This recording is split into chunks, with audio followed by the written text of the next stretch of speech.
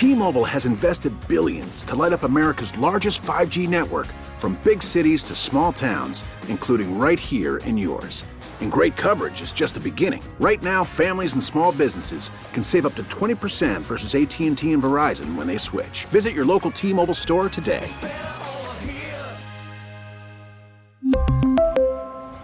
Plan savings with 3 lines of T-Mobile Essentials versus comparable available plans. Plan features and taxes and fees may vary. Now, with the MLB app, you can get baseball your way. Pick your favorite team, your favorite players, and get customized highlights, stories, and breaking news right on your home feed. Follow the action with Game Day, where 3D replays add another dimension. Plus, notifications can keep you connected to every pitch, every hit, every game. The MLB app. Baseball your way. Download it now for free from the App Store or Google Play. Blackout and other restrictions apply. Major League Baseball trademarks used with permission. You know him from ESPN Radio. You know him from ESPN college football and XFL calls. He is the great Ian Fitzsimmons on the North Olmsted Chrysler Jeep Dodge Ram hotline. Ian, welcome to the show. Nick, appreciate you having me, man. I understand D. Fox is having some bubble gut issues, so I would love to laugh at him right now, but I won't even do that. He never wished that on anybody, but man, you missed a hell of a first weekend. It was awesome. The access we get to players, coaches, all the guys that are mic'd up, and the rules changes, man. I mean, the rules changes allowed for, the Battlehawks from St. Louis with A.J. McCarron at quarterback, to be able to come from behind down 15-3 with $1:52 to go, and you're able to go for 3 points on a conversion from the 10-yard line. So there are no extra points as far as kicking goes, right? You get 1 point from the 2, 2 points from the 5, but you can go for 3 from the 10. They get it after a tud, and then on the onside kick, they didn't opt for the onside kick. You can actually go for 4th and 15, but deeper in your own territory. They opted for that, and get it, drive down the field, game-winning touchdown as time expires to Austin Proehl, the former UNC Tar Heel. His dad, Ricky Proehl, who played, 18 years in the NFL, 2-time Super Bowl champion, he's the wide receivers coach. So it was a family feel-good moment. It was awesome, and it was a blast to be a part of. And you know what? The biggest part for this version of the XFL, Nick, you can wager on it. Every Vegas sports book has got numbers up. Future odds, player props are coming. Might even start tonight, and then tonight it's the Sea Dragons -3 with former Dallas Cowboy quarterback Ben DiNucci calling the signals. Former Saints coach Jim Haslett is the head coach, and the totals are I think around 38. So that to me is probably the biggest part. Is not just the rules changes and the access, but also being able to wager on it. Ian, it's interesting, 3 years ago, XFL 2.0 as another Vince McMahon production, and I'll go down saying I thought it was a really fun product at the time, and now obviously the pandemic happens, The Rock and Redbird Capital, take this over, and Danny Garcia, they're running this. Is there a difference in vision from what it was intended to be, XFL 2.0, to what XFL 3.0 is trying to be? Oh, hell yeah, that's a great question. And the biggest part is Dwayne Johnson was always that 54th guy coming out of Miami, right? I mean, he never got the call to the NFL, played in the CFL. And then when he got zapped in the CFL, he had $7 in his wallet, $7. That's it. That's the amount of money he had to his name. And that's why he and Danny Garcia, who's become a media mogul, I'm glad you referenced her, the chairwoman and co-owner. I mean, she's an unbelievable movie producer, did Red Notice with Ryan Reynolds and the Jumanji movies with Dwayne Johnson, her ex-husband.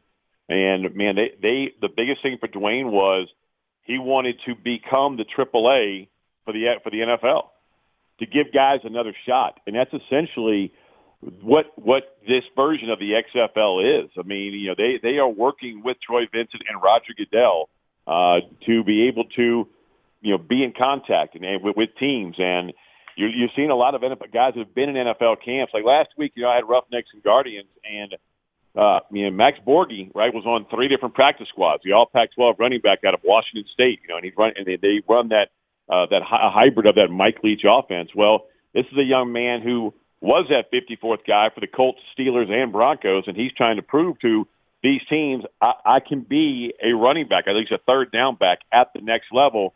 And the XFL is embracing being, for lack of a better term, a minor league. So you're seeing familiar names out there, on the field. I mean, heck, Matt Elam's playing DB for the Guardians, man. That's a former first-round pick. And and had a pick last week. So it was a great question, and that probably is the biggest difference of any XFL or spring football league, is that this one is working with the NFL, not against the NFL.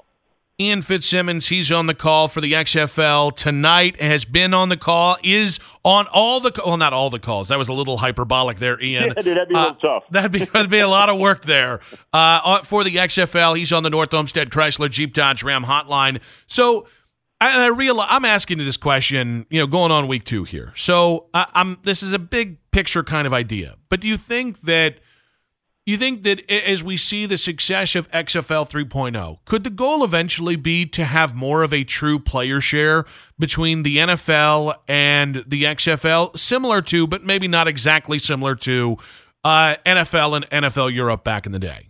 Man, that's way beyond my pay grade, Coach. I could not even begin to answer that question. But I do know this: they're in it for the long haul. Meaning, Gary Cardinale with Redbird Capital. I'm glad you referenced them also. Dwayne Johnson and Danny Garcia. I mean, they're in. Most head coaches that I've talked to have 3-year contracts. And so you're not giving a 3-year contract out if you don't believe it. You're in this for the long haul. I mean, and the access too, man. Another part of this is to show Cleveland Browns fans or Ohio State fans or Michigan fans, right, that in the NFL and in college, to Kevin Warren, commissioner of the Big Ten, or Greg Sankey of the SEC, we can give fans more access. It's not a big deal for, a field analyst or a sideline reporter to go in after a quarterback meets with his OC, gets off headset, just to walk up. What'd you see on that play? It's 10 seconds. It's not distracting, and that's the world we're living in now. We want more access. We want more immediacy. You're seeing it on the PGA Tour, right? At Riviera last week, players being interviewed as they're walking up fairways. That's the world we're living in now. You're even seeing it in Major League Baseball. Guys that are, in the World Series. Remember that? Where a guy hits a bomb and bam, he's being interviewed in the dugout a few minutes later after going and meeting maybe with his hitting coach or whomever.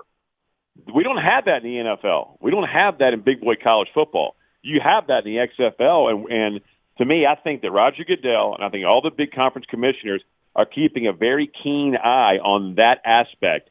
Because to me, it's unbelievable. Do we have to, in college or pro football, meaning in NFL, do we need all of these player interviews and coaches interviews? No. But the access is undeniable. I mean, look, the TV numbers, every game, I think, except for one, had over 1 million viewers. 3 of the 4 games in the XFL week 1 had more viewers on eyeballs on TVs and ears on radios than any college basketball game. And there was a hell of a Saturday in college hoop.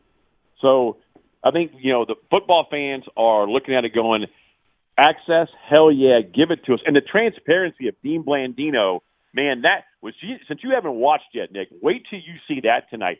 That, to me, may have been the biggest home run that the NFL and college football has to adopt, because it was completely transparent in the replay center with Dean Blandino and how he's walking through everything. You're listening to every bit of it with the lead ref and Blandino going through a replay.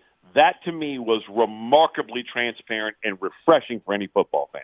Ian, I'm going to take you off the beaten path a little bit, and I got to fill you in on a knockdown, drag-out Donnybrook me and Dustin had. I think it was last week or the week before, and I was right after the Super Bowl, and I like the day after the Super Bowl, I came out and said I already missed the Super Bowl. I already missed football. And specifically, it is about the NFL product. And I had said that I think if the NFL just decided we're now going to have a spring league, and I don't mean a developmental league. I just mean you have a spring league and a fall league, and the players share the same talent pool.